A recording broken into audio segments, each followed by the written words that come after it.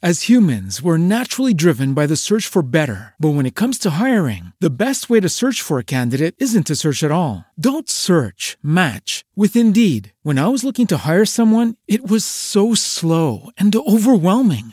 I wish I had used Indeed. If you need to hire, you need Indeed. Indeed is your matching and hiring platform with over 350 million global monthly visitors, according to Indeed data, and a matching engine that helps you find quality candidates fast. Ditch the busy work. Use Indeed for scheduling, screening, and messaging so you can connect with candidates faster. And Indeed doesn't just help you hire faster. 93% of employers agree Indeed delivers the highest quality matches compared to other job sites, according to a recent Indeed survey. And listeners of this show will get a $75 sponsored job credit to get your jobs more visibility at Indeed.com/podcast. That's Indeed.com/podcast. Terms and conditions apply.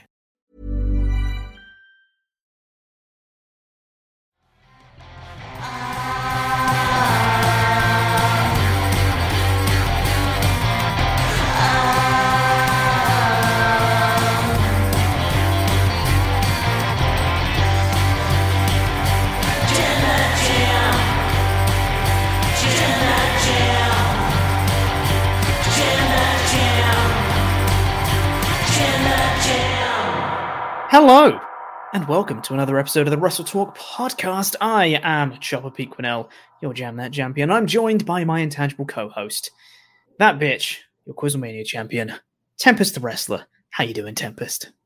That dumb bitch today. Oh, God. I'm not happy. I'm not happy with my morning, I'll be honest. So this has never happened to me before. Just real quick, I'm just going to say, the very start of the show, the first 10 minutes or so, once we get into the main show, it's just going to be me for the show. We're actually recording these podcast intros and outros after the show. Why is it just me for the first 10 minutes, Tempest? Because I set my alarm for this morning, and it did not go off. And I was up quite late last night, as I'm one to do on Friday nights, because most of my work involves me staying up late to review Rampage and then write the news script for the morning. And it just decided it wasn't going to wake me up in time for this podcast. And it pisses me off because that has never happened to me before. And I wanted to keep that track record pristine. You know, there's been a couple times where it's getting like close to recording time for the intros and outros, and you're not there, and I'm like, maybe he's sleeping in. Maybe I'll just have to do like a solo show. What would I do if I'm just going to talk by myself for a while? What's going to happen? But then you always turn up and I'm like, oh, okay, it's fine. I'm just overthinking. But then today it got to like 1:45 when we normally record, and I was like, he's still not here. Okay, it's a bit late, but you know, maybe he's tired. That's fine, whatever. Got to about 10:02 and I was like, I think he's slept in. I think it's going to be a solo show. I literally looked up. I was like, have like the clocks changed? Is that a thing that's happened between like the UK and Canada, so that we're at different time zones now? Is that like a thing? No, that's not till November. So yeah, it was fun. So the first 10 minutes of the show are just going to be me chatting until Tempest gets here, but that's fine. It's whatever. It's a bit of fun. It's no biggie. Aside from the alarm not going off, how you doing, man? Fine, I suppose. You know, I feel like not a whole lot changes with my life between the podcasts now, because I have to do more of them, with AEW and whatnot. Yeah, not a whole lot going on, just work and just keeping busy that way. Sports have made me depressed again, but that's nothing new considering where I live. So hanging in there. Nice. Got any plans for the weekend? I feel like I did, but I also don't remember. Like, I feel like I told someone that I would do something on Saturday, and now it's Saturday, and I was like, what was it that I said? I don't know. So maybe I'll like reach out to the people I've talked to this week and be like, did we make plans for today? Maybe. I don't know. We'll see. Yeah. Really on top of things today, as you can tell. Oh, yeah, for sure. Yeah. Well, I've got a really fun story. I say fun. It's not very fun, but I've got a story. Yeah, it's a story, which I'll say in the outro. But for now, let's get into talking about SmackDown to start with, where it was the first night of the draft last night. So the first thing that I and then eventually we talk about is about the New Day being split up. again, for reasons unknown. Let's talk about it.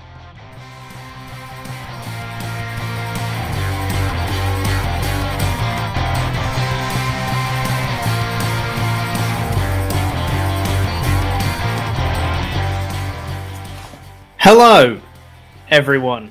Welcome. Hi. It's just me apparently today. I don't know if I've not got the right mic on. I haven't even checked it. It is the right mic. That's good. I haven't got any word from Tempest today. I'm going to assume he's just overslept and isn't here. So it's a solo show today. Maybe Tempest will turn up at some point. Maybe Tempest will turn up. I don't know.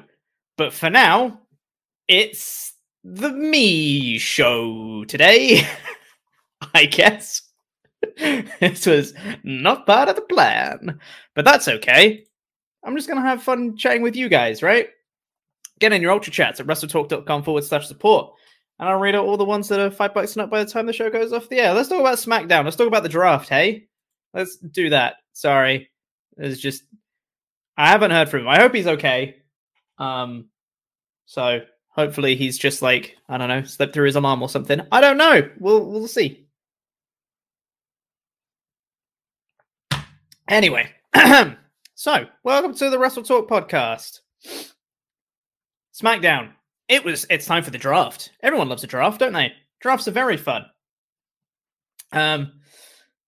This one was a little bit weird to me because they didn't really have the rules in place until a couple days ago? Or like yesterday? No, it's Friday, right? It was Friday. They had the rules. They had the rules in place, and they said half of the roster is going to be drafted on eligible to be drafted on SmackDown. Half of it eligible to be drafted on Raw on Monday. Makes total sense. So, who's in these pools? Who could possibly be drafted on each show? We don't know because they haven't told us. So that information is apparently not available to us. Okay? And these picks only come into effect the night after Crown Jewel. So they're not in immediate effect. And I also think that makes sense to have them have them come into effect the night after the next big show. So they've still got time to build to their next big show, do all the storylines they're going to do, tie off those loose ends, and then everyone can move over to their respective shows. I think that makes sense. Cool. All good. So where it gets a bit weird, I'm just going to go through all the picks that happen now. I'm just going to list them all off of all of the champions here, and then we'll or the champions. Sorry, I'm half reading the chat, half looking at my notes. All of the picks that happened in the draft, and then I'll go through and I'll talk about like my thoughts on them because I've got some stuff to say about the New Day. So we started off first pick with Roman Reigns for SmackDown. Makes a lot of sense. Yeah, get that, Tribal Chief. Second pick for Raw, Big E. Also makes sense. Top champion, all good, like it. Next pick for SmackDown, Raw Women's Champion Charlotte Flair. Oh, big deal. Raw champion going over to SmackDown. I don't hate it in theory. It's a good pick. You know, it's a big name. It's reasonable that she's picked this early in the draft.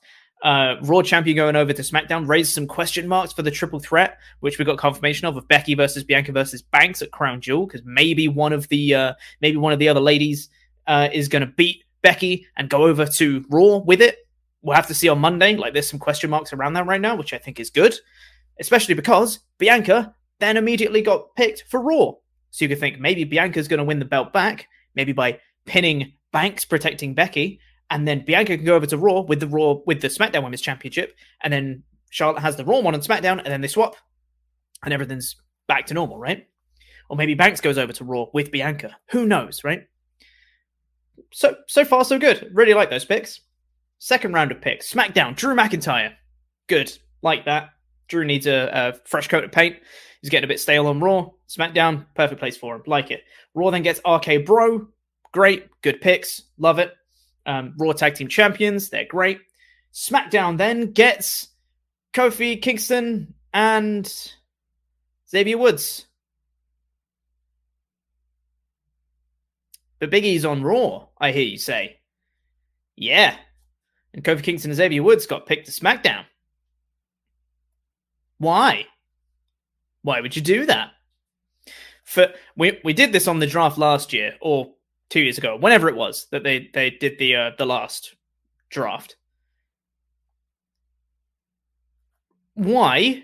Because you can pick a whole faction as one pick, as we saw later. Hit Row got drafted from NXT to SmackDown. So you can pick like 4 people in one go. Why wouldn't you pick the New Day as one pick? It might be a little bit more reasonable this time because maybe, I still don't buy this as an explanation, but I'll explain why in a second. Maybe because he's the WWE champion, he counts as his own solo pick. You can't pick the WWE champion as part of a faction. Maybe that's an unwritten rule that they just haven't said to us. Why then can the NXT North American champion be drafted as part of a faction? That rule don't make no sense right there. I don't know, man. It's really dumb. E has just rejoined the New Day, and I saw on the community tab post for this earlier, on one of the community tab posts on the Rest Talk podcast channel, I saw someone be like, actually, Peter, they never actually officially got back together, and piss off. Like he went back to Raw. He cashed in his money in the bank on Raw, won Raw's top title. They've been teaming together on Raw. Big E had essentially, without, yes, technically being official, he'd moved to Raw. Everyone knew he was going to go to Raw after this draft.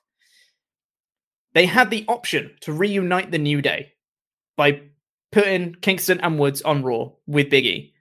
And they didn't. They chose not to do that. For no reason. For absolutely no reason at all. I think they are so...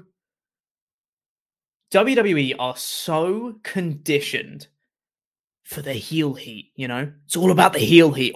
Always got to get the heel heat. That they've now lost sight of what they're building heel heat for. Splitting up the New Day. Heel heat. For who? The Fox and USA execs? Like, it wasn't even Pierce and DeVille that were making these picks. It's the Fox and USA Network executives that make these picks. So I don't... Why? Why would you split them up? They're literally better together than they are separate. And I love them all separately. Big E's fantastic on his own. Kofi's great on his own. Woods is great on his own. Together, they're even better. I just don't get it. I just don't understand. Raw then picked Edge. Good pick. Makes sense. Yeah. Cool. Love it. I just don't understand splitting up New Day. What's the point of any of it? It's just, why do you hate your fans? That announcement got booed by the crowd. They booed the New Day getting drafted because they just wanted to see the New Day together again. That's the point. And I've seen a common theory, especially with the storyline that played out on the rest of the show, that Paul Heyman is going to fail to get the Usos drafted to SmackDown. The Usos will get drafted to Raw, and Roman's going to pull his weight and try and trade the New Day for the Usos and have them switch as part of the story so that the Usos come back to SmackDown and the New Day go back to Raw, and then you have those the two trios reunited on their individual shows. I really like that as a story idea. I think that's great. I have zero faith that that is what WWE is doing because they haven't earned my trust. At all. If that's a story they're telling, fair play to them. And, you know, people can say, I told you so when that time comes. I have no faith that that's what they're doing right now. Hey ho. Next round of picks, SmackDown got Corbin and Madcap Moss. His second got named on this show of Madcap Moss. Madcap. Not Mad Cat, which is what I thought it was. Madcap Moss. Raw then got Rhea Ripley and Nikki ASH, Women's Tag Team Champions. SmackDown then got Hit Row, which I was happy for a couple of reasons. Hit Row, great. Love them. They're awesome. Happy for them to be drafted to SmackDown. That's great. I'm really glad they went to SmackDown. They go to the show that I review, so I get to review them. I love Hit Row. They're awesome. I'm slightly worried that they're going to sanity them and that they just like don't use them for a bit. And then when they do use them, they're like, you know. Fingers crossed. They will do okay, though. And then Raw got Keith Bearcat Lee. Like that. Last round of picks on this show. SmackDown got Naomi. Cool. Oh, would you look who's here, everybody? It's Tempest. Hey, bud. This is why you don't trust Apple to do your stupid alarm in the morning. Hey, bud. Welcome to the show. How about that draft, huh? How about that draft, huh? Hey, so, I mean, I've gone through the vast majority of it. I'll just finish them off. SmackDown got Naomi, Raw then got the Mysterio, SmackDown got Jeff Hardy, and Raw got Austin Theory from NXT. That was all the picks. All right, Tempest. Yeah. New Day getting split up. What the hell, man? They hate their fans. They do, don't they? This is, like, I was kind of whatever about a lot of the picks on this show. Mm-hmm. You know, some of them, like a lot of the picks were just, they go to the same brand. So it was like, okay, whatever. This is the one where I was like, why? Yeah. Why? Show me a reason why after like 3 weeks, we need to break up the New Day again. I don't get it. And I haven't heard a good reason for it either. No. As I was saying before you joined, it's like they've become so conditioned to build heel heat that they've forgotten what they're building heel heat for. Like this isn't building to anything. This isn't heel heat for anyone or anything. It's just a thing that they're doing for some reason. It's so strange to me. But hey ho, whatever. Most of the other picks I thought were fine. It was just the rules were very muddy. Like they explained them twice. On like constantly throughout the show, but it was just a bit weird. It's like, well, half get this show, half get the other show. Makes sense. The changes come into effect after Crown Jewel. Makes sense. You build to your next big show, tie off all the stories that they've got, and then people go their separate ways. Cool. All good. I'm fine with that. That's okay. But they don't have any visible draft pools, so you don't know who's eligible to go on each show. So you have no barometer for what sort of picks have been made. And then it goes like halfway through the show, and I'm like, Becky still hasn't been picked yet. What the hell? And then I was like, I guess she's part of the Raw draft pool. I don't know, though, whether she is or not. It's just very confusing for a lot of fans to not know who's eligible. That's the key element to all of this that they really needed to know. And they just didn't do. It's weird. I spent the whole show going, you're picking Corbin before AJ Styles? You're picking this person before AJ Styles? Yeah, I didn't get it, you know, and I will be perfectly honest, I don't like this format of drafting. I think going back to the, like, lottery, show all the faces popping up on the name, and then, wow, here's who's drafted. I think that's a lot more engaging of a style than just, we're going to redraft the entire roster, and half of them are going to go back to the same brand that they were on before the draft. So all of those just kind of feel like wasted picks or a waste of time at least. And it means that before the matches on the show meant something because you were fighting for draft picks, you know? So he's like, oh, who's going to win the next draft pick? That makes me want to watch. Here it's like, okay, we get 2 minutes of draft and half of that time is a waste of time anyway. And then we wait around for something else interesting on this show, which in this case, the first 70 minutes included 8 minutes of wrestling. So, yeah, it sure was a show, huh?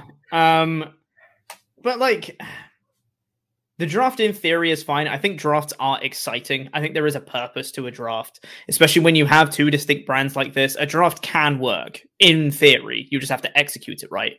And I just don't think they do very often at all. I just don't get split on the New Day. Why you got to do it? I just don't get it. Idea. What's the point? Why are you doing that? I don't know, man. Hey, we get Kingston and Woods on SmackDown. That's great. That means we get to review him. Cool.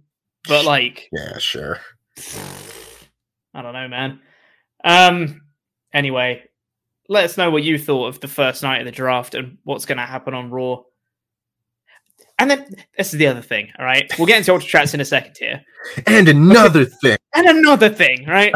This on the show, the halves of the roster seem so weird because it seems so transparent that they're doing this last minute and they haven't thought, stuff through and it's so rushed because you have both men's top champions were eligible on this show and also the Raw Women's Champion, but not United States, not Intercontinental, not SmackDown Women's either, or the SmackDown Tag Team Champions. And it's like, who's splitting this roster? Why is it so arbitrary as to who's in what half? And you could say it's completely random and all that stuff.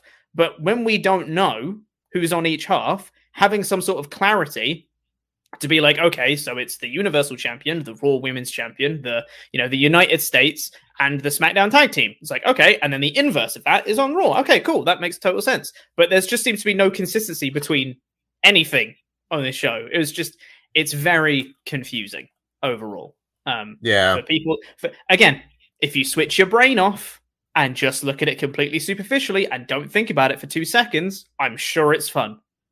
But you think about it for 2 seconds and it all falls apart. Yeah, I don't even know, because like I was looking forward to this SmackDown just because like, oh, it's a draft. That should be fun. It's, it's exciting. It's something different. It's something besides what we're used to. And I was watching it and I was even like, it's just kind of boring.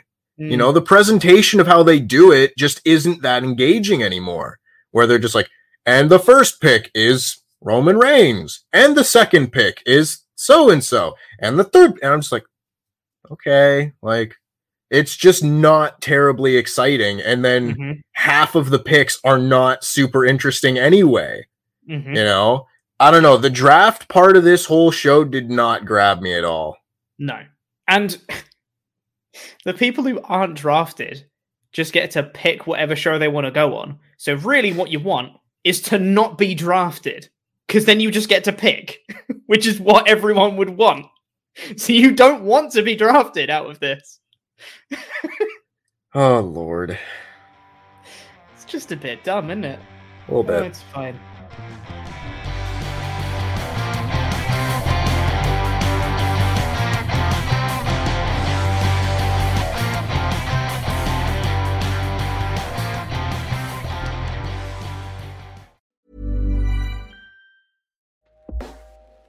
Hey everyone, I've been on the go recently. Phoenix, Kansas City, Chicago. If you're like me and have a home but aren't always at home, you have an Airbnb. Hosting your home or a spare room is a very practical side hustle. If you live in a big game town, you can Airbnb your place for fans to stay in. Your home might be worth more than you think. Find out how much at airbnb.com/host. As humans, we're naturally driven by the search for better. But when it comes to hiring, the best way to search for a candidate isn't to search at all. Don't search, match with Indeed. When I was looking to hire someone, it was so slow and overwhelming. I wish I had used Indeed. If you need to hire, you need Indeed. Indeed is your matching and hiring platform with over 350 million global monthly visitors, according to Indeed data, and a matching engine that helps you find quality candidates fast. Ditch the busy work. Use Indeed for scheduling, screening, and messaging so you can connect with candidates faster. And Indeed doesn't just help you hire faster. 93% of employers agree Indeed delivers the highest quality matches compared to other job sites, according to a recent Indeed survey. And listeners of this show will get a $75 sponsored job credit to get your jobs more visibility at Indeed.com/podcast. That's Indeed.com/podcast. Terms and conditions apply.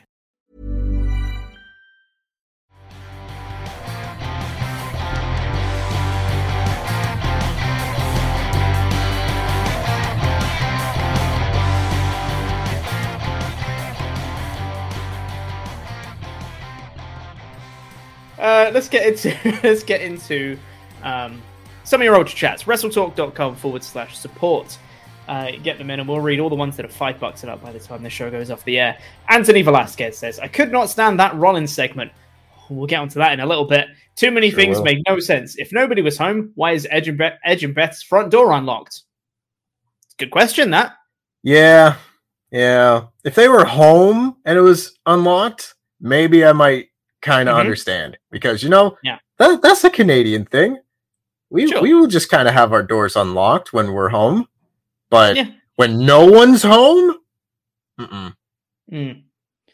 Alpaca Nation 87 says, how long until WWE pulls the later WCW Vince Russo move of hard resetting everything, stripping the titles and starting from scratch? Because to me, that's the only way to make anything make sense again. Pure rubbish.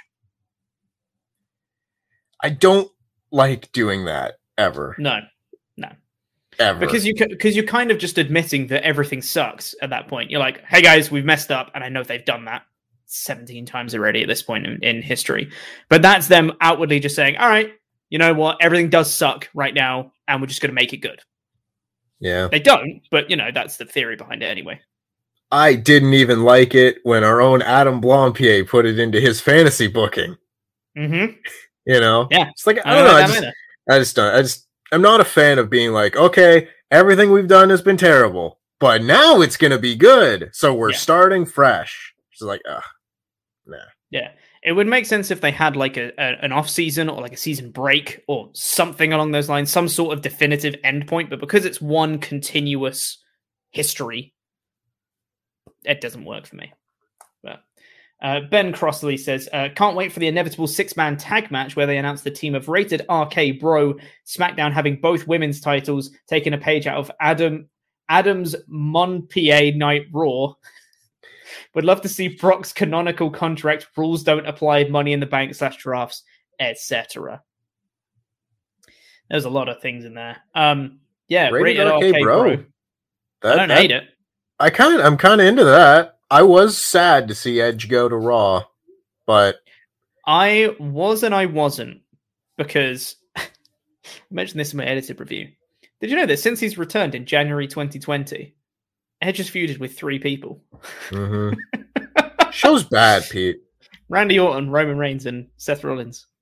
Yeah. That's all he's done since January. I know he had an injury in there, all right, before you get on my case. I know there was an injury in there. But even so, 3 people. 3 people in nearly 2 years. That's... Woof.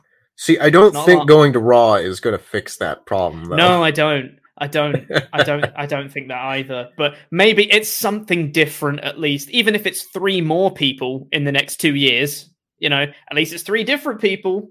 That's something. I don't know. Daniel Bryan, kind of, sort of, but he was feuding with Roman Reigns, and then Daniel Bryan got added to it. So it was like a half rivalry. You never had a singles match with Daniel Bryan. No. 3.5 feuds, let's say. Sure. Brian Moore says, Pete Quinnell show, call it Chop of the Hour. Hey. Also, SmackDown having 2 heel factions. Don't see this ending well. Also, another protective mask gimmick. Yay. That is their new favorite thing at the minute, isn't it?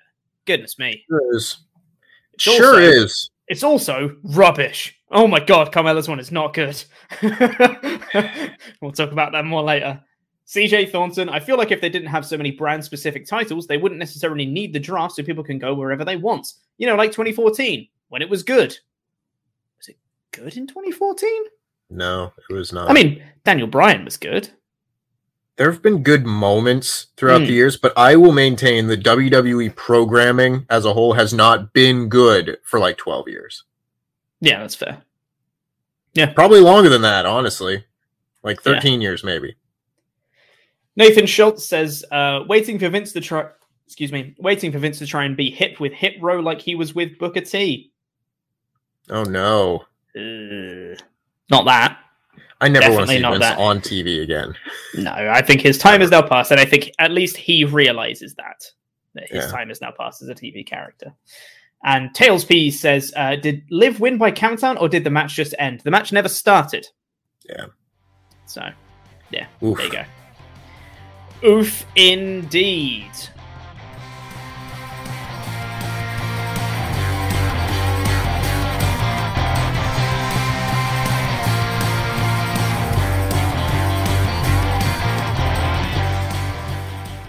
We'll get into the rest of your Ultra Chats here later. But now let's talk about the rest of this show. We had the first round of draft picks to kick things off. And then we had Roman Reigns come out. And the explanation that I was waiting for, the thing that intrigued me the most about the SmackDown wasn't the draft. It was the explanation of Extreme Rules. And to see where they were going to go with the whole rope break spot. Is this going to be like Roman taking on a new part of his character? Going to be like, hey man, I'm the head of the table, the Samoan dynasty living on, the previous generations of the Samoan dynasty looking over me. No, it was Pat McAfee on commentary going, "It must have been the gods above." And that's it. It's all you need. Yeah. I'm really sad about the whole Finn Balor thing. Because actually, if you had built up the Demon Finn Balor challenging Roman Reigns, this Roman Reigns for the Universal title at like Survivor Series or the Royal Rumble, I think that would have been a really big deal. But they put it on a stupid B-level pay-per-view, and then we got that finish. And it feels like such a waste beating the Demon like that. 100%. It's a waste beating the Demon anyway, but it's especially a waste beating the Demon like that. Yeah. Paul Heyman called Roman Reigns the Suplexorcist. It's a good name. Like that. Sure. Yeah. Brock Lesnar is here. They fight. Lesnar gets the upper hand. And F5's the Usos. I then wrote, that was a segment.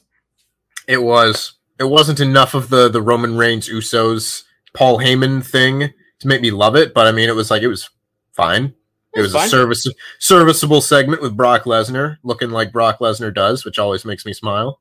It was your bog standard brawl into beatdown segment, babyface standing tall at the end. Mm-hmm. That one. Yep. Charlotte Flair is backstage after she's been drafted to SmackDown, and she says she's now on SmackDown. Woo. All right. Oh boy, Charlotte's here. I'm not excited to start reviewing. I'm not Charlotte. either. That's the thing. I think we've said on a podcast at some point that we both acknowledge that Charlotte Flair is a very talented performer, and that is like objective, and you can't argue it. Mm-hmm. But I don't have fun watching Charlotte on TV. No, I don't either. I'm not into her as a performer. I know she's objectively very good, just doesn't connect with me. That's all. We got a recap of Happy Talk, and then we got Kevin Owens versus Happy Corbin with Madcap Moss. Not Mad Cat, which is what I thought it was. It's a lot of people thought it up. Madcap Moss with a P. I called it last week. Having a second makes Corbin's character worse. Because in classic WWE fashion, I mentioned this in my edited review as well, they've taken one small aspect of Happy Corbin's character, which is laughing, and now they've made that the entire gimmick. What is it with them and laughing? I don't know. It's Madcap Moss coming out, doing unfunny jokes, interfering in the match, and then those two literally falling over each other to laugh at each other. Absolute go away heat instantly from me. Yeah. I hate it. Yeah. Poor Kevin Owens. Poor Kevin Owens. I don't know this, but he's got to be leaving, right? I mean, like that's been the rumor that, his contract is coming up. It feels like they're giving him the Dean Ambrose treatment. Yeah, a little bit. I mean, his contract expires in January, supposedly. So Kevin Steen's wait, help you confirmed. Corbin won decisively in this match. Hit 2 end of days, one on the outside, one in the ring, and then won. I was like, all right, cool. Yeah, yep. Fine, whatever. I said Corbin is going to invite interference from Moss, or it will be a DQ. Either way, I don't care. That was my notes while doing this match. So yeah, that checks out. Yeah. We got the second round of draft picks. Drew backstage says he's going to go for the Universal Championship. All right. And then we got Edge coming out to the ring. He came out, ad break, recap of Edge and Rollins, recap of Rollins promo, and then Edge does a promo. Pacing. He does... I'm sorry, I was half reading my notes and talking about the 3 people that he's feuded with. He did a promo just saying, I'm going to speak to Seth. I didn't like what he said. I'm going to come out, Seth, and I'll tell you what you want to hear or whatever. Rollins pops up on the Tron, and he's actually at Edge's house. And I was like, oh, okay. This is different. This is new. I'm into this.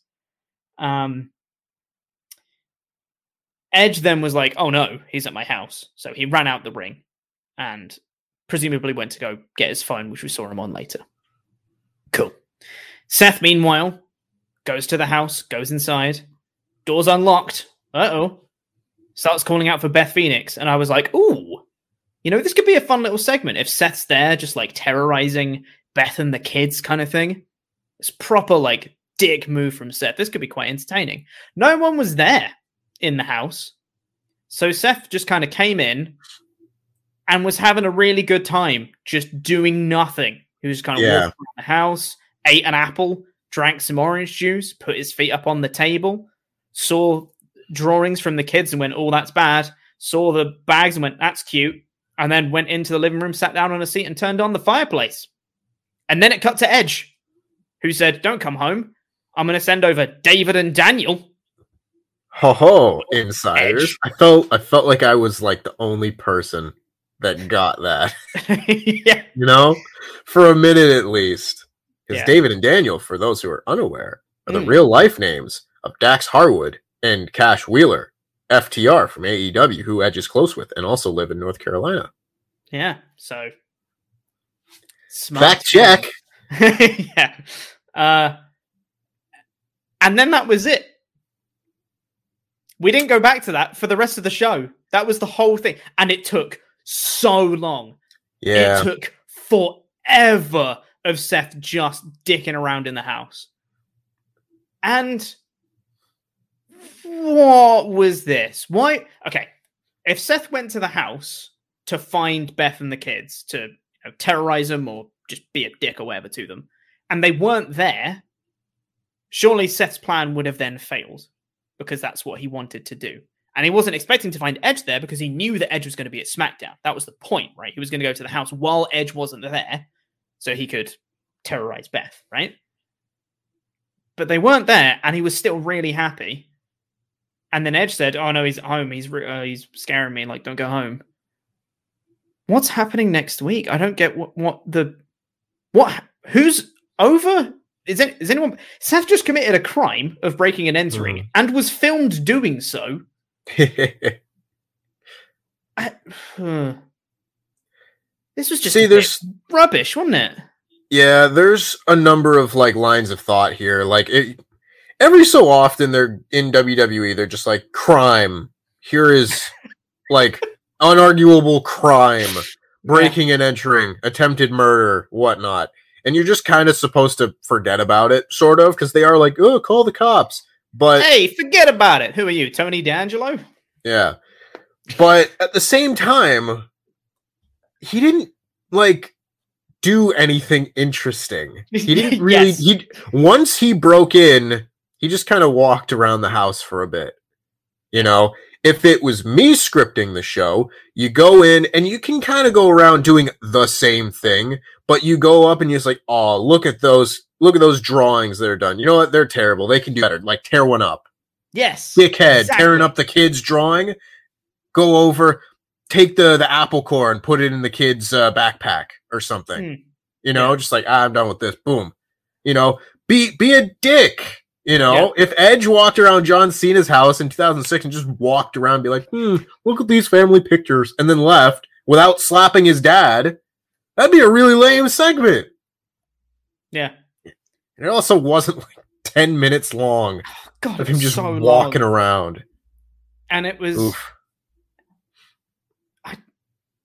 I'm just baffled by it, I'll be honest. Yeah. And it was like he saw the big family portrait photo and I was like, okay, now we're getting to the actual angle of this whole thing. Big family portrait, he's obviously going to destroy it. And he didn't. Instead, he sat down and found a remote and turned on the fireplace.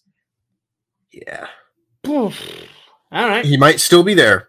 Might have slept there. I was going to say, I wonder if they're going to do next week. They're going to have a thing like, well, last week we saw... Hold on, sorry, I need to do the serious voice. Last week we saw the dastardly actions of Seth Rollins breaking into Edge's house in North Carolina. Luckily, none of his family were there. This is what happened after the show went off the air, and it will be like last week, and it will show like what happened in the aftermath after the show went off the air. Edge had managed to go back there or something, and we just won't have seen any of it happen on the show. I guess. I don't know. Whatever. Or maybe just Edge will turn up next week and Seth will just be there. He's just been there for a week. Who knows? We were then supposed to get Carmella versus Liv Morgan. Match didn't get underway because Liv attacked her just before the bell started. Carmella gets out of the ring and says, that's the last chance you'll get to break my face. Because she's got a mask now that she puts on. And it looks proper rubbish.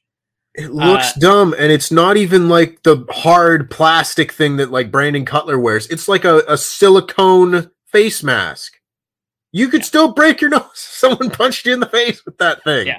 It looks like a bad luchador mask. Or luchadora, I guess, in her case. It looks like she has one of them, like, face masks, like the one that you apply for, like, your pores and stuff. Yeah.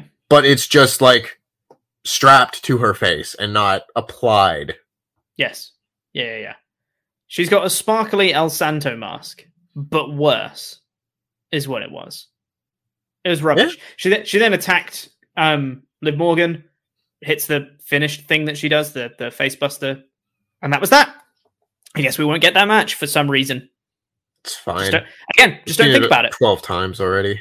Yeah, I was going to say. Also, yeah, why were they even fighting in the first place?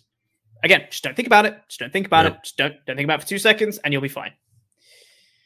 Third round of draft picks happened, and then we got an 8-man tag of New Day and the Street Profits versus Ziggler and Brood and Alpha Academy. And as always in WWE, big multi-man match. It's fun. It is fun. Although, this is the bit where I was like, just follow your own rules, because they're like, oh, the draft picks don't go into effect until after Crown Jewel. Why is the New Day on this show? Why is Charlotte Flair at the end of this show? It's like, well, the rules apply until they don't. Until they don't. And very quickly, I want to make a point about one of the draft picks that went into this round here when Hit Row got drafted to SmackDown, where I feel 2 ways about it. 1 means we still get to talk about Hit Row, which is a positive. 2, I do not want to ever hear any geeks on Wednesdays tell me that, oh, NXT is a developmental show, blah, blah, blah. They do not give a shit about development. I'm sorry, I love all the members of Hit Row, but B-Fab has had 2 matches. Top Dollar has had a few matches.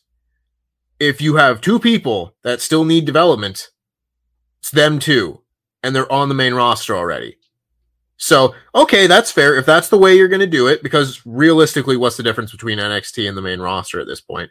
But do not tell me that is a developmental show as an excuse for it being bad. Yeah. Also, they called her Fab B. Fab B. Good job. Maybe that's like her legal name. You gotta like do last name first or something. I don't know. Exactly that. But yes, the 8-man tag was fun. New Day got the win. Sure, whatever. Last round of draft picks happened.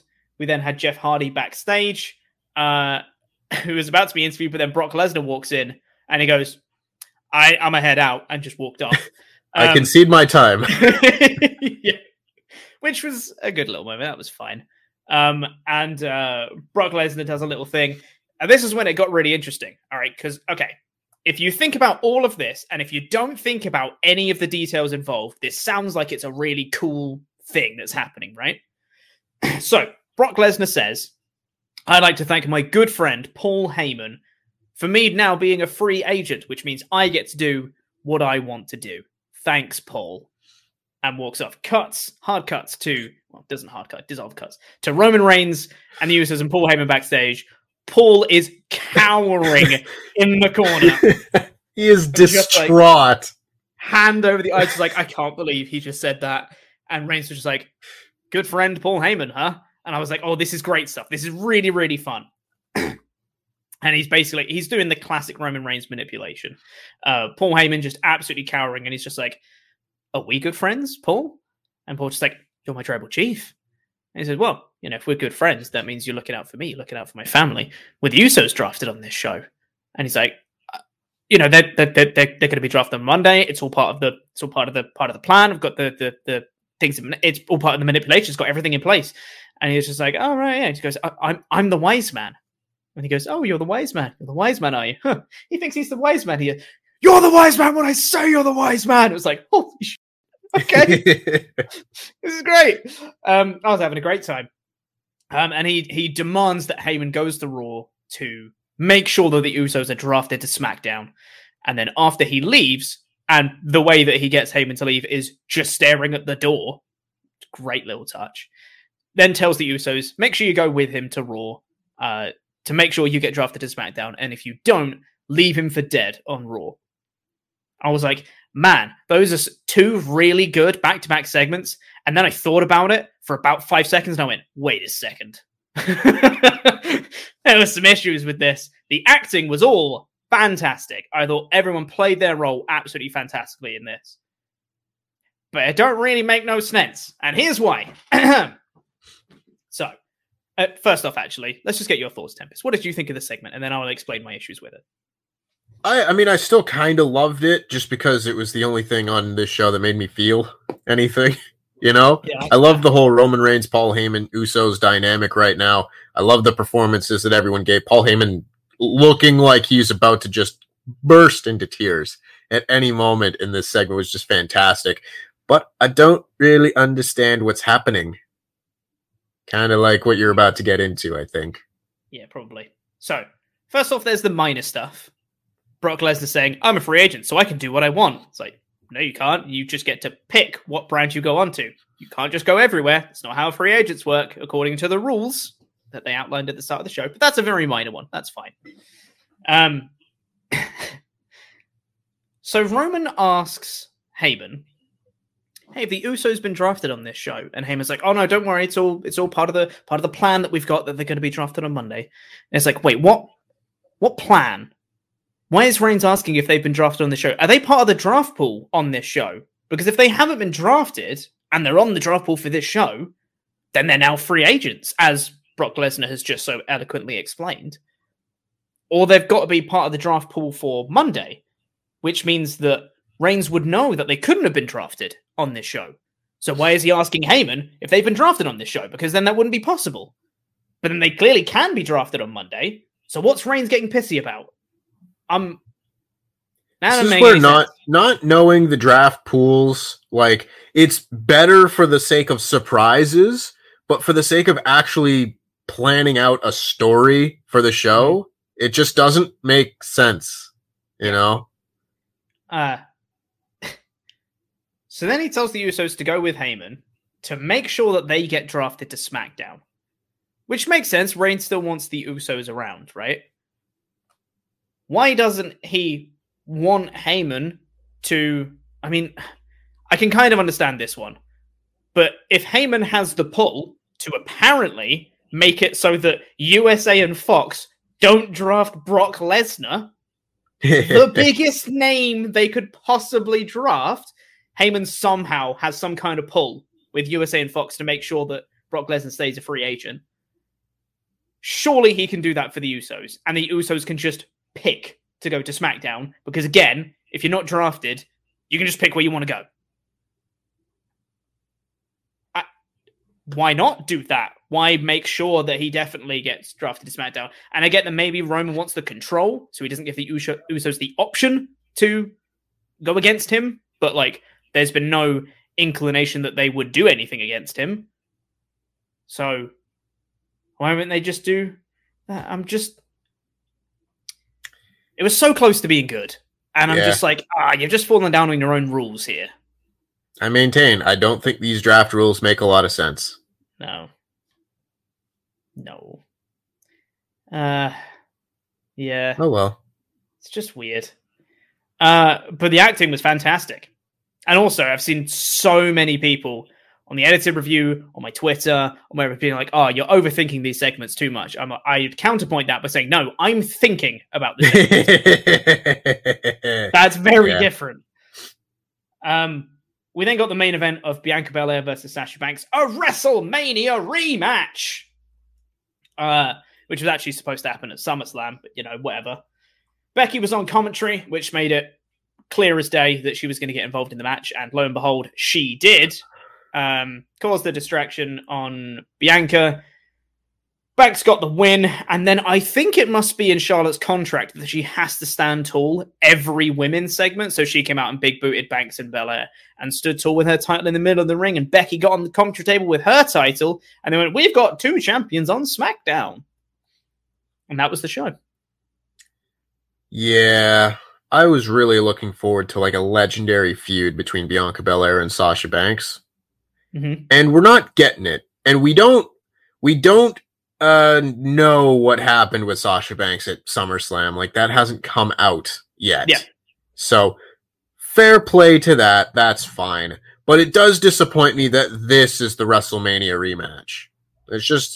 It's a nothing match that I won't remember in a few days' time, with a lame finish and Michael Cole just being an absolute jackass on commentary the entire time.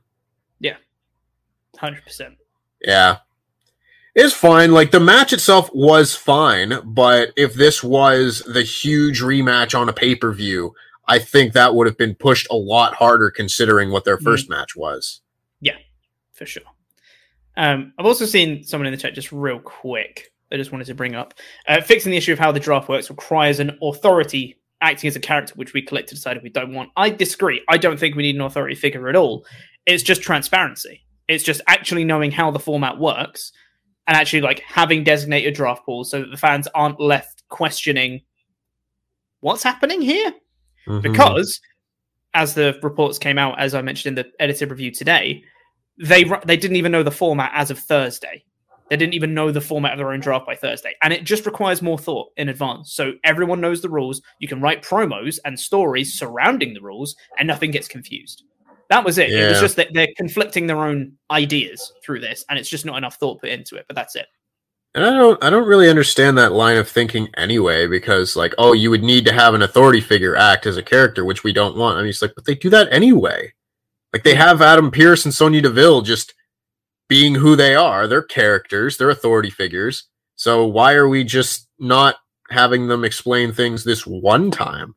I don't know. Also, some movies don't go into the level of detail you want from a wrestling show. You should demand that level of detail from a movie. A movie should make sense. Yeah. I'm sorry, but if you really enjoy stuff like, I'm trying to think of an example here, something like Transformers, completely just shut off your brain. It's explosions. Maybe it's fun, right? That's WWE. And some people really enjoy that. I don't. I hate that. I want stuff to make sense, and I want stuff to actually have substance to it. I hate superficial, just nonsense stuff, right? Damn. WWE is Transformers is not a take that I thought I was going to hear today, but you're not wrong. It checks out, right? Yeah, comparing WWE to bad movies and saying like, oh, bad movies don't have the detail that you're watching. Okay, well, those are bad movies. This is a bad movie. Bad wrestling. Yeah, so. Just turn your brain off, guys. Just turn your brain off and don't think about it. That's all I'm asking. God. Anyway, overall in this show, the 2 of the matches were fine, but one had a bad finish that I didn't like. I'm left with more question marks. Superficially, again, completely superficially, fun. Drafts are exciting and hearing names are fun. But you think about it for 2 seconds, everything falls apart. You don't understand the rules. It's all stupid. I gave it a 2 out of 5. Yeah. I wanted this to be a really fun show, and I just didn't have fun watching this show. You know, I think this is a 2 out of 5, and I saw a lot of these draft picks not really make sense. A lot of them are a waste of time anyway, and the whole draft thing just wasn't engaging to me. On top of that, we got like 15 minutes collectively of actual wrestling on this 2-hour show, which we got in the first 20 minutes of Dynamite, or not Dynamite, of Rampage. So, yeah. Here's what it is. Also, I've seen some people comparing WWE to Fast and Furious. I would argue that Raw in the last few weeks has been Fast and Furious. It's just big stuff, matches, cage match, triple threat, bloodline, New Day, throw everything. That's superficial nonsense fun that you can actually buy into because it's fun. None of this show was very fun. Apart from like the multi-man tag. That's about it. Right? It's like Transformers 4 when it's super long and boring. It's super long and boring, and there was just nothing of substance at all, right? Yeah. For the poll that we put on the community tab, 55% of people voted for a 3 out of 5 show. 15% went one lower with a 2. 14% said a 4 out of 5. 10% said a 1 out of 5. And 6% went with that 5 out of 5. So it seems to be, pretty much solidly in that kind of middle bracket. But yeah, that's what you guys thought. I had a fun thing today, Tempest. I had a fun thing today, which I thought I was going to... I was going to have to bring up by myself because I didn't know if you were going to turn up at some point today. But coincidentally, I already had this planned. I've seen some very funny comments lately on the Wrestle Talk channels because a lot of people really don't like the fact that I don't like Joe Gacy, right? And his stupid gimmick from NXT that's actually offensive in some regards and all that stuff. So I've been getting some very, very funny comments from like the edited review on the news today. And I've just got a couple. I'm not going to put anyone's names on here. Don't want anyone to get attacked or anything. I just think they're very funny, and we're going to have a laugh at them. This guy's reviews are just bland and says a lot about his pretentious IQ. Your pretentious IQ. What does that mean? Not a pretentious guy with an IQ. Your IQ itself is pretentious. What does it mean to have a pretentious IQ? That's what I got a clue. That's what I don't get. I'm very confused by it. This guy's sucks. What a crybaby. I just unsubscribed. Oh. Yep. It wouldn't be a negative comment without terrible grammar. Of course, yeah. That's just how it goes, right? Yeah. Got a few more here. Pete, do that E-Big can go on both sides anytime because he is champion. I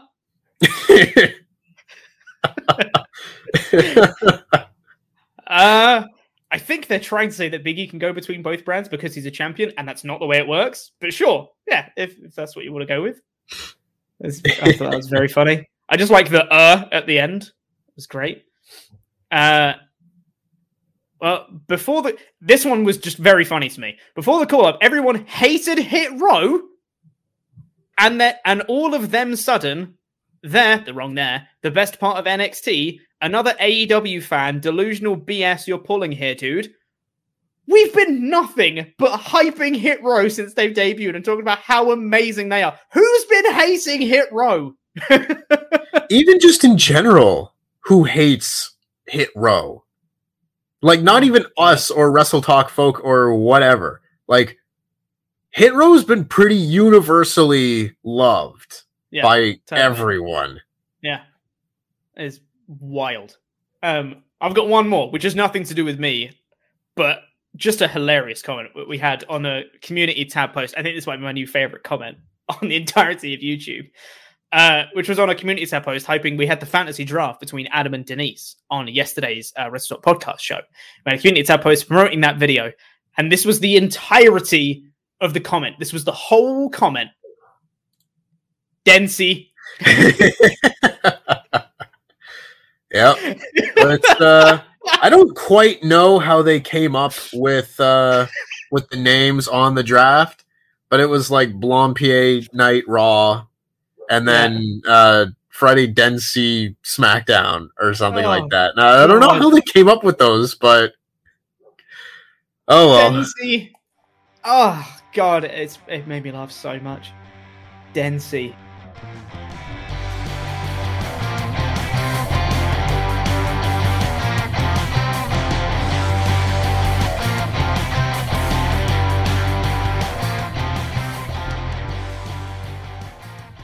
Should we talk about Rampage?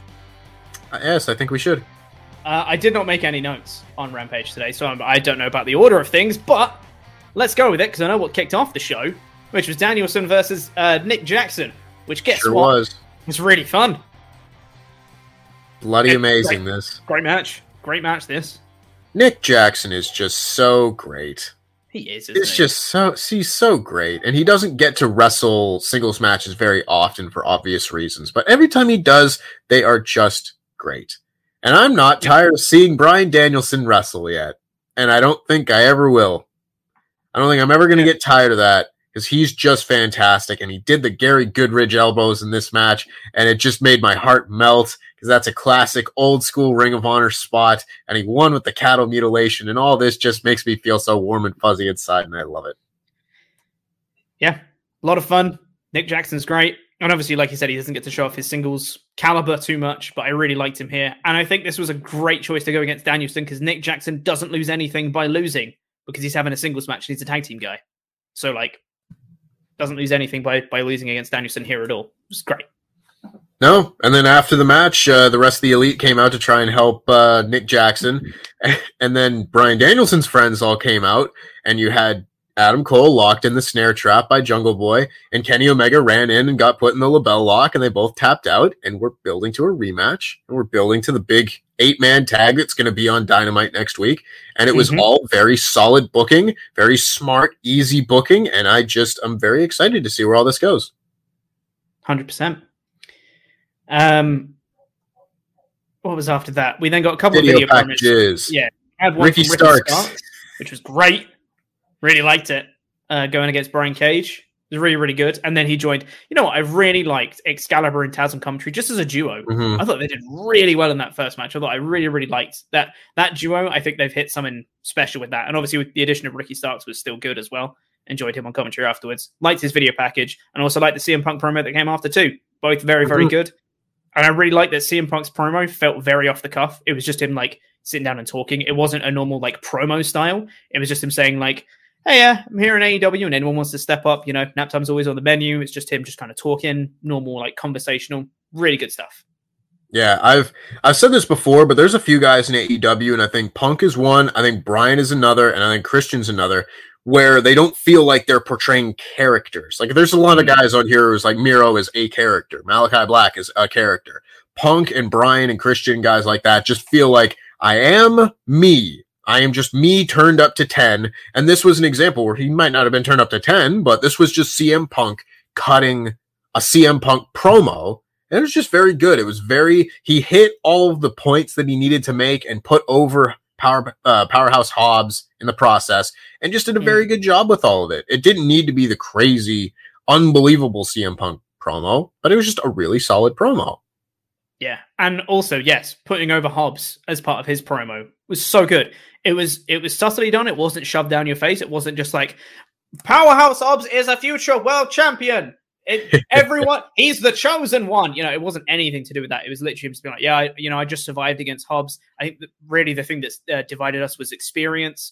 He's a very great competitor, but I think, I just managed to sneak in the GTS just at the right time. He got distracted, and maybe he'll get better at that in the future. And I was like, this just feels real, and it feels so believable for someone like Hobbs to be an inexperienced wrestler. And it's CM Punk, who's a very experienced wrestler. It just, all the story elements just make sense. It was just perfect. It was great.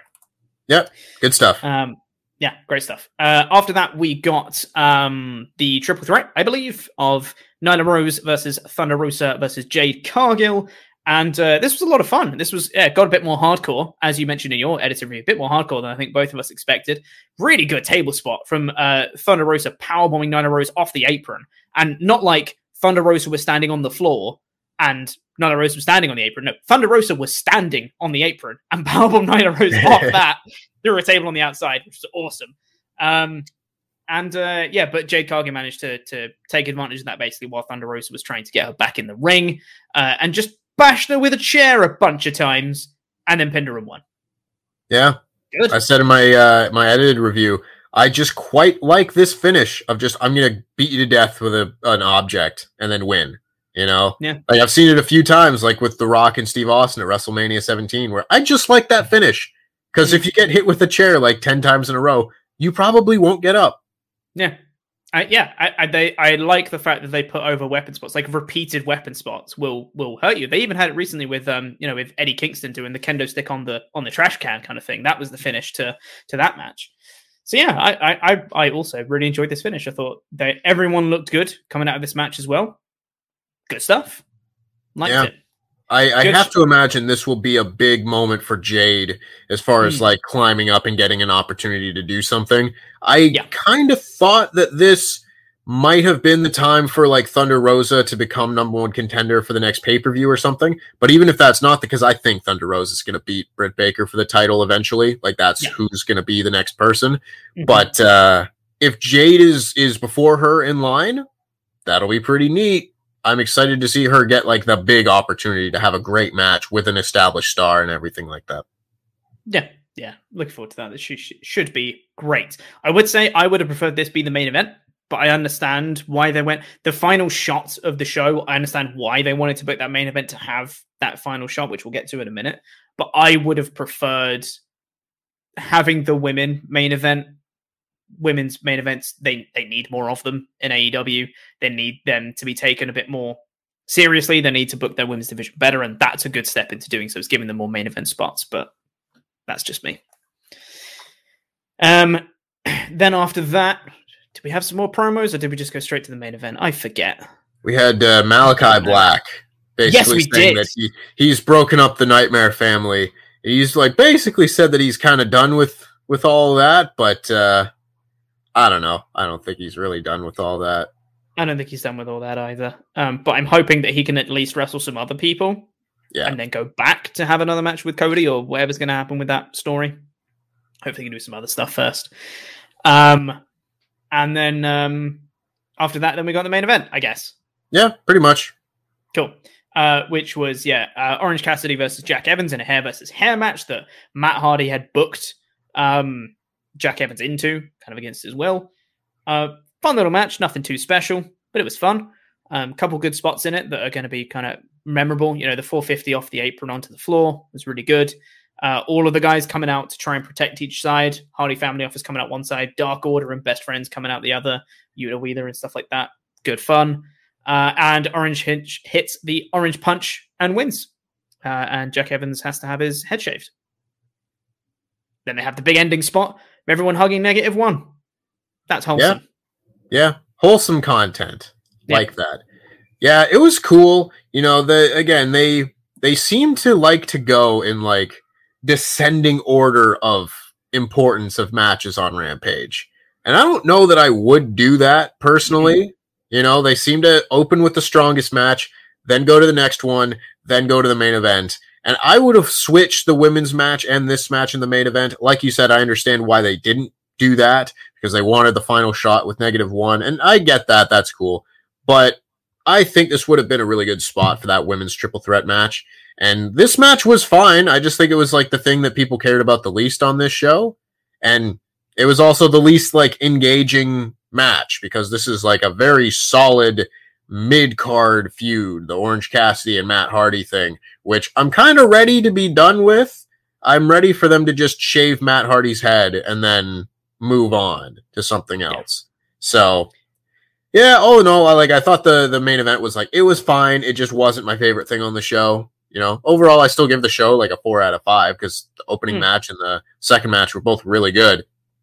But and it's an hour show, which just helps it so much. With so much more wrestling than SmackDown.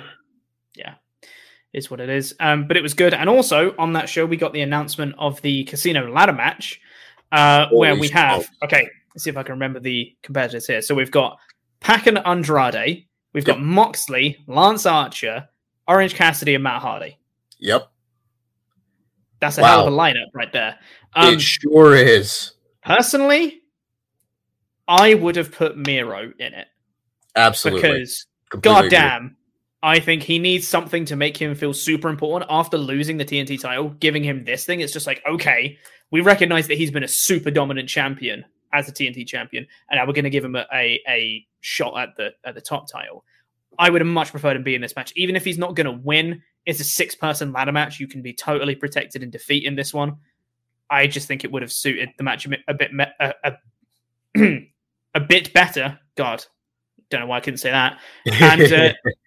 And I'm not too keen on seeing Matt Hardy. I understand the historical significance of Matt Hardy in a ladder match, but I'm not too keen on seeing Matt Hardy wrestle that much lately, I'll be honest. You know, it's fine. Yeah, like, I don't have that much of a problem with Matt Hardy being in there. You know, like, I don't have a problem with it, but I think that spot could have been used better.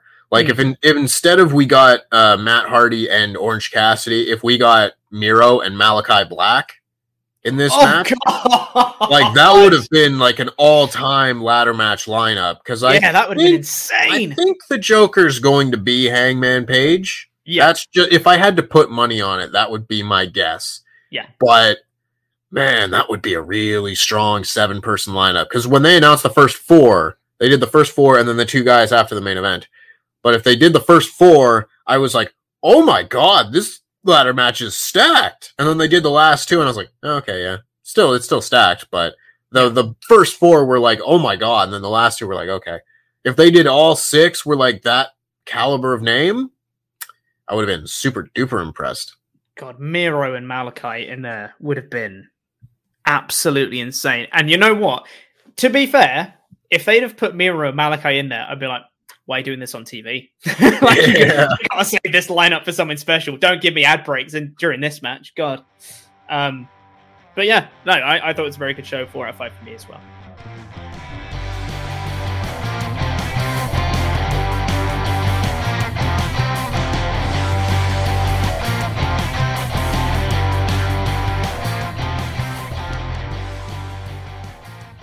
Let's get into the rest of your Ultra Chats here. We've got no Patreon shouts today, as it is the start of the month. We'll be starting those up again on Tuesday. So, last chance to get those in at WrestleTalk.com/support.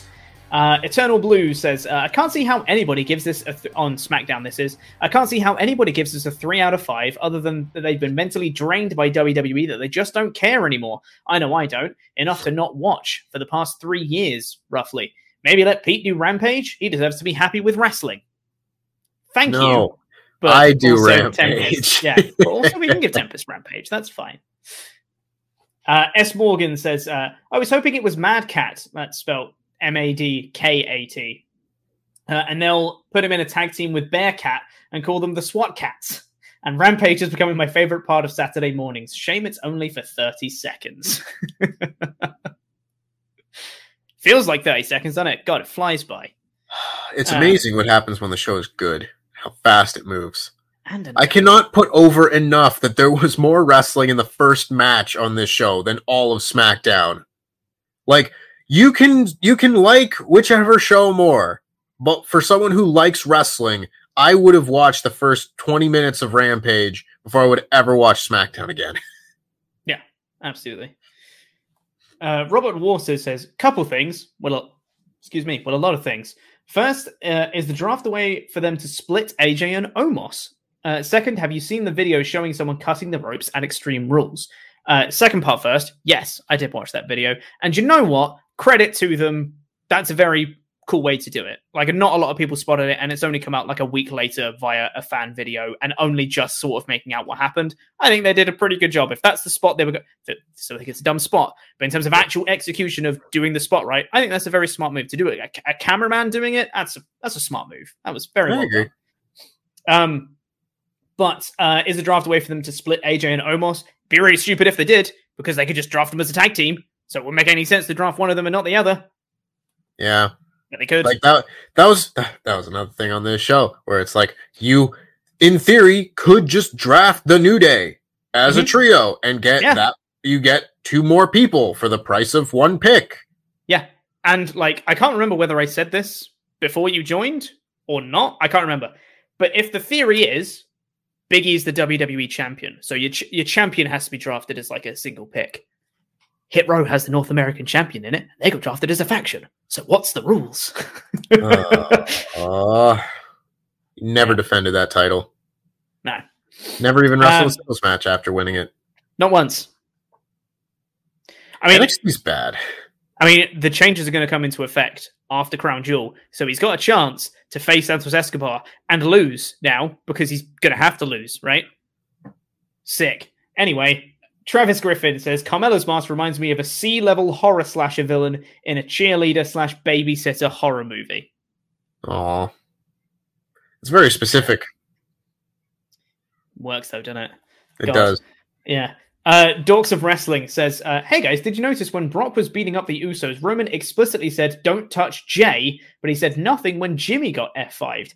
I guess we all know who Roman prefers. Nice detail, IMO. Rampage was super fun. Jam That Jam and LIW for life. I did not notice that, I'll be honest. I did not either. I might go back and check that out just to see it for myself, but I do like the occasional throwing in details of the Usos' relationships with Roman still, because that's still not the focus right now. Right now it's Roman and Paul, but yeah, I like that they haven't forgotten that stuff. Yeah, that's good. The legit underboss says, I prefer the old draft when they used the lottery tumbler so that in kayfabe it was random. Also, Daniel and David are the shoot names for FTR because they live in the same city in North Carolina. Yeah, we mentioned that on the show.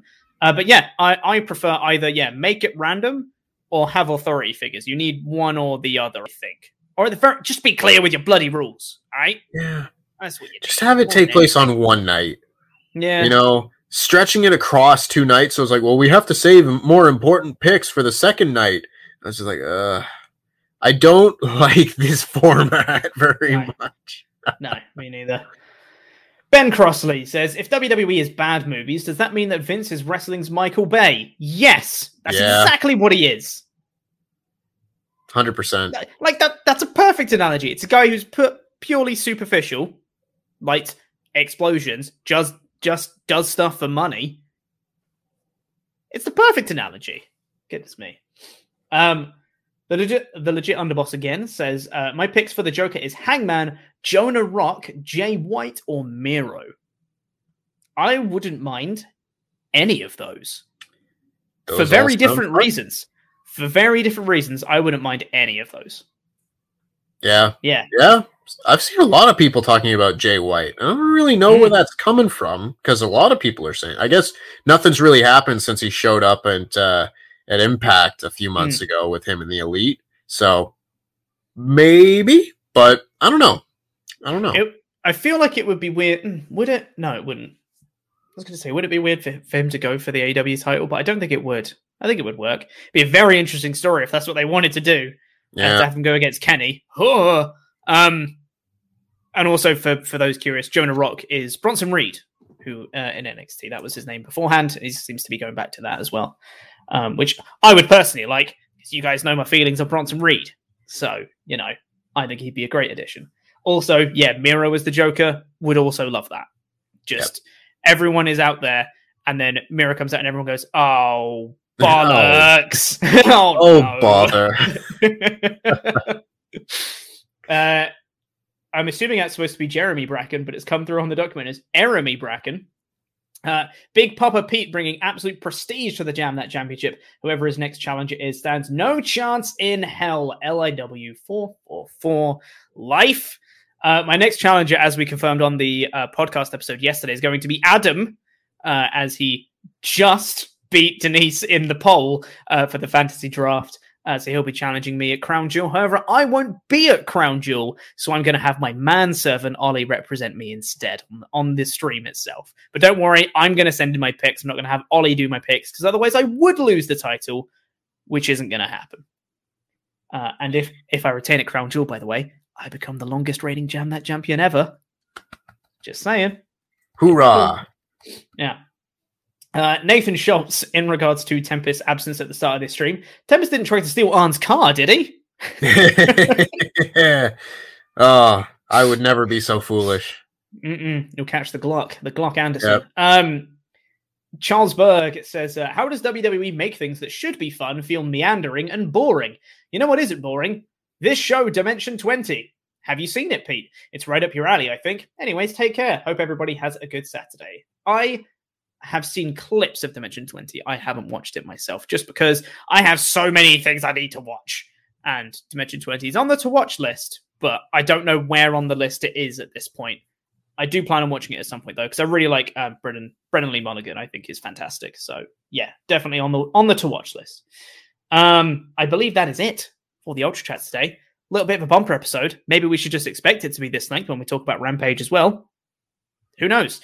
But thank you very much, everyone, for coming out for this episode of the SmackDown and Rampage podcast. Really do appreciate it. If you're watching on catch up, please press the videos that have just appeared on the screen to catch up with more awesome Wrestle Talk podcast content, and the button in the middle that will make you become a pledge hammer over on our Patreon page. Loads of bonus content on our Patreon. Go check it out, including Wrestle Talk After Dark that went up just a few days ago. Go check that out, featuring both of us and more.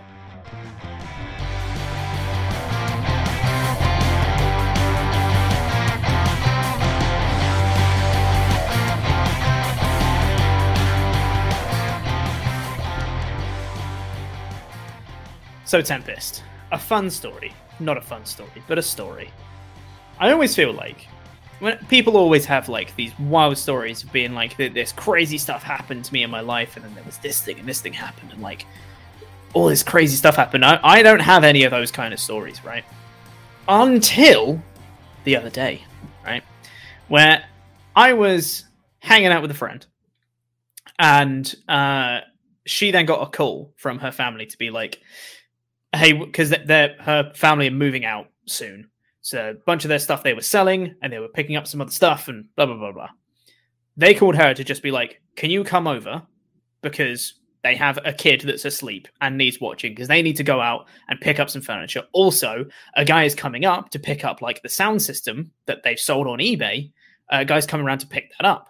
So if you can come around and like house sit, so you can watch the kid that's sleeping, her niece, and you can hand over the stereo system to this guy when he comes over. Yeah, sure. Not a problem.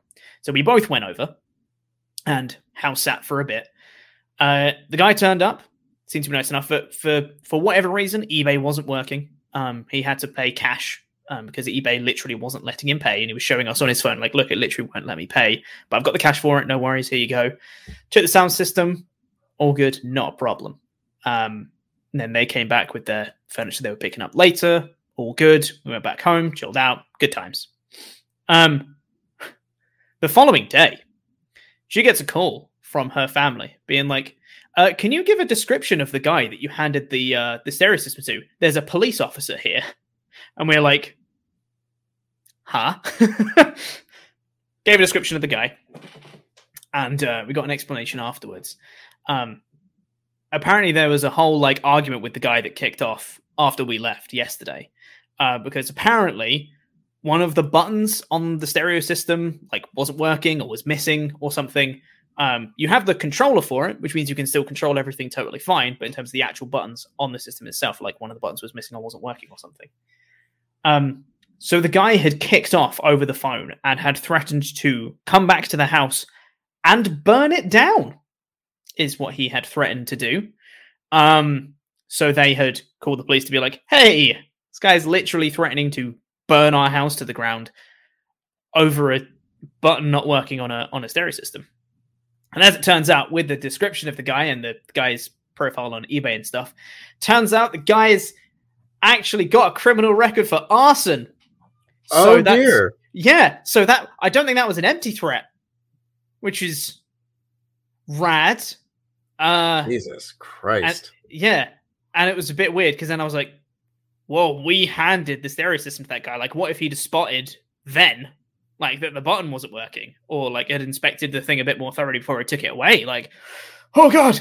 And that's like the first kind of story I've had, the first kind of proper direct contact with someone who's like wanted, I guess, or at least like has a criminal record and stuff like that, like a proper criminal record. I'm like, damn, well, that's pretty intense, right?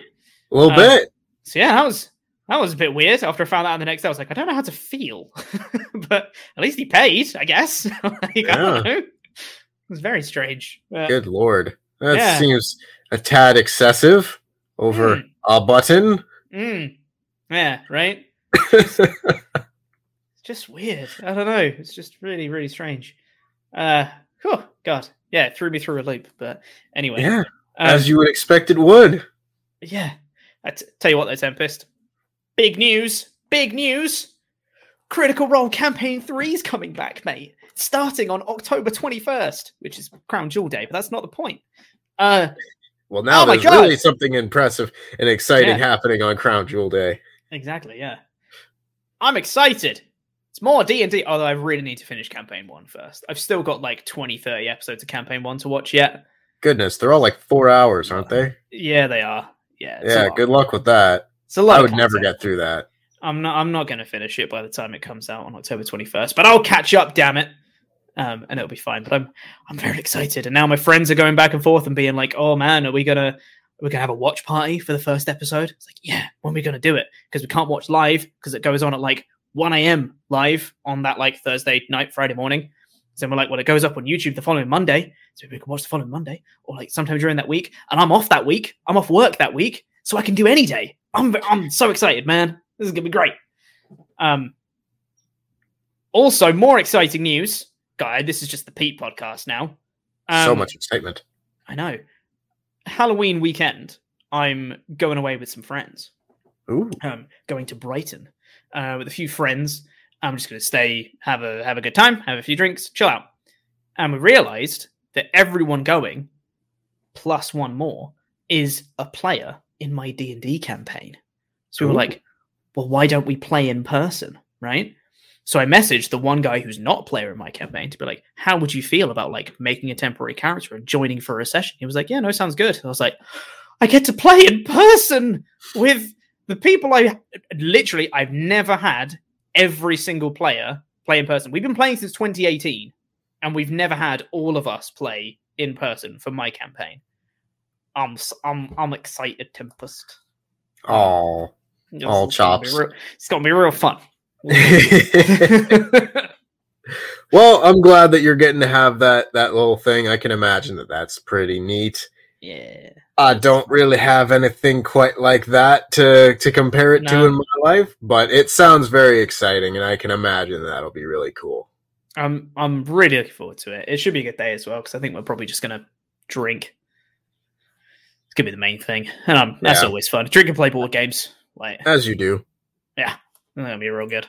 And the best part is it's my mate's house, so we don't have to pay for it. That's a big plus. And also, Fred is going to drive me there, so I just have to pay for a bit of petrol, which, to be fair, in the UK right now, it's a big deal. But yeah, so I've heard. Just got to pay for a bit of petrol, and it's all good. What a cheap getaway. I love it. I was expecting to pay like, £200 or something. Go to like an Airbnb, get a train or something, but nah. Oh, super cheap. Love it. I'm so excited. October's going to be a good month. But October usually is a good month, I find. It's birthday central in my house. Oh, nice. How many birthdays are there? Well, since you asked, in my family this month, it's my mom's birthday on the 9th, my birthday on the 10th, my sister's birthday on the 27th, my grandmother's birthday on the 23rd, my brother's birthday on the 14th, it was my grandfather's birthday on the 23rd before he passed away. So it was just like, this was the month of birthdays. Yeah. And then I also have like 6 friends who all have birthdays in October. So it's a lot. This just is, anytime I see someone, we're celebrating a birthday. Yeah, that makes a lot of sense. Well, to hop on that, it's my nephew's birthday today, and it's my brother's birthday on the 6th, and it's... Oh no, I forgot my family's birthdays. It's my niece's birthday on November the 3rd, so that's kind of close. So is it 4th? I forgot my niece's birthday. I'm a terrible person. They're babies. They're new. I don't have those dates ingrained in my head yet. Leave me alone. Don't judge me. Anyway, I don't have anything else going on right now. I'm just very busy with work. I've got one day off tomorrow, and then I'm doing another 6 days next week because Ollie is on holiday. Selfish. What kind of a manservant takes a holiday? I know, right? I think he's just scared. He's run away. That's what it is. He's just a coward. But yeah, so I did my 10 days previously. It was going to be 12 days, but then we realized, oh yeah, I'd actually taken Friday the 1st off. So I was actually off work yesterday, which was nice. So I only worked 10 days in a row instead of 12. So then I had Friday off, working today, off tomorrow, then I do my 6 days next week because so on Monday. So there's 4 of us that are part of the news team, the presenting news team, which is Ollie, Luke, me, and Laurie. Right? Adam doesn't do it. You don't do it, but obviously you help write scripts and stuff, but you don't actually present the news parts. And 3 of them are on holiday on Monday, and I don't work Mondays. So technically, 0 of the team are around on Monday, which means by default, I'm around on Monday. So I'm going to be doing the news. Which is funny how that works out. Yeah. Terrible planning on our part. How selfish of Luke to have a baby, am I right? Honestly. God. Who does he think he is? I know. Some sort of dad or something. Crazy. Ollie going on holiday and Laurie not being available. God, what is this company come to, Tempest? It's terrible. Now I have to work 1 extra day. Ugh. Inconceivable. This company. Am I right? This company. Just for clarity's sake, just want to clear this out there. I love this job, love this company. I don't actually hate it. Just for clarity's sake, I know people are kind of dumb when it comes to this stuff and don't know sarcasm when they hear it.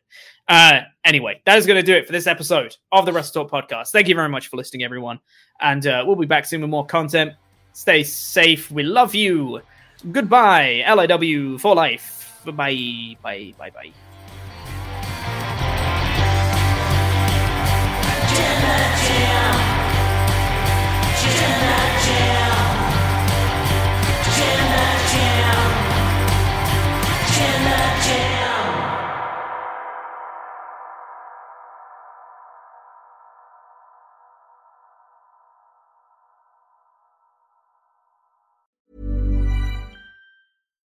As humans, we're naturally driven by the search for better. But when it comes to hiring, the best way to search for a candidate isn't to search at all. Don't search, match with Indeed. When I was looking to hire someone, it was so slow and overwhelming. I wish I had used Indeed. If you need to hire, you need Indeed. Indeed is your matching and hiring platform with over 350 million global monthly visitors, according to Indeed data, and a matching engine that helps you find quality candidates fast. Ditch the busy work. Use Indeed for scheduling, screening, and messaging so you can connect with candidates faster. And Indeed doesn't just help you hire faster. 93% of employers agree Indeed delivers the highest quality matches compared to other job sites, according to a recent Indeed survey. And listeners of this show will get a $75 sponsored job credit to get your jobs more visibility at Indeed.com/podcast. That's Indeed.com/podcast. Terms and conditions apply.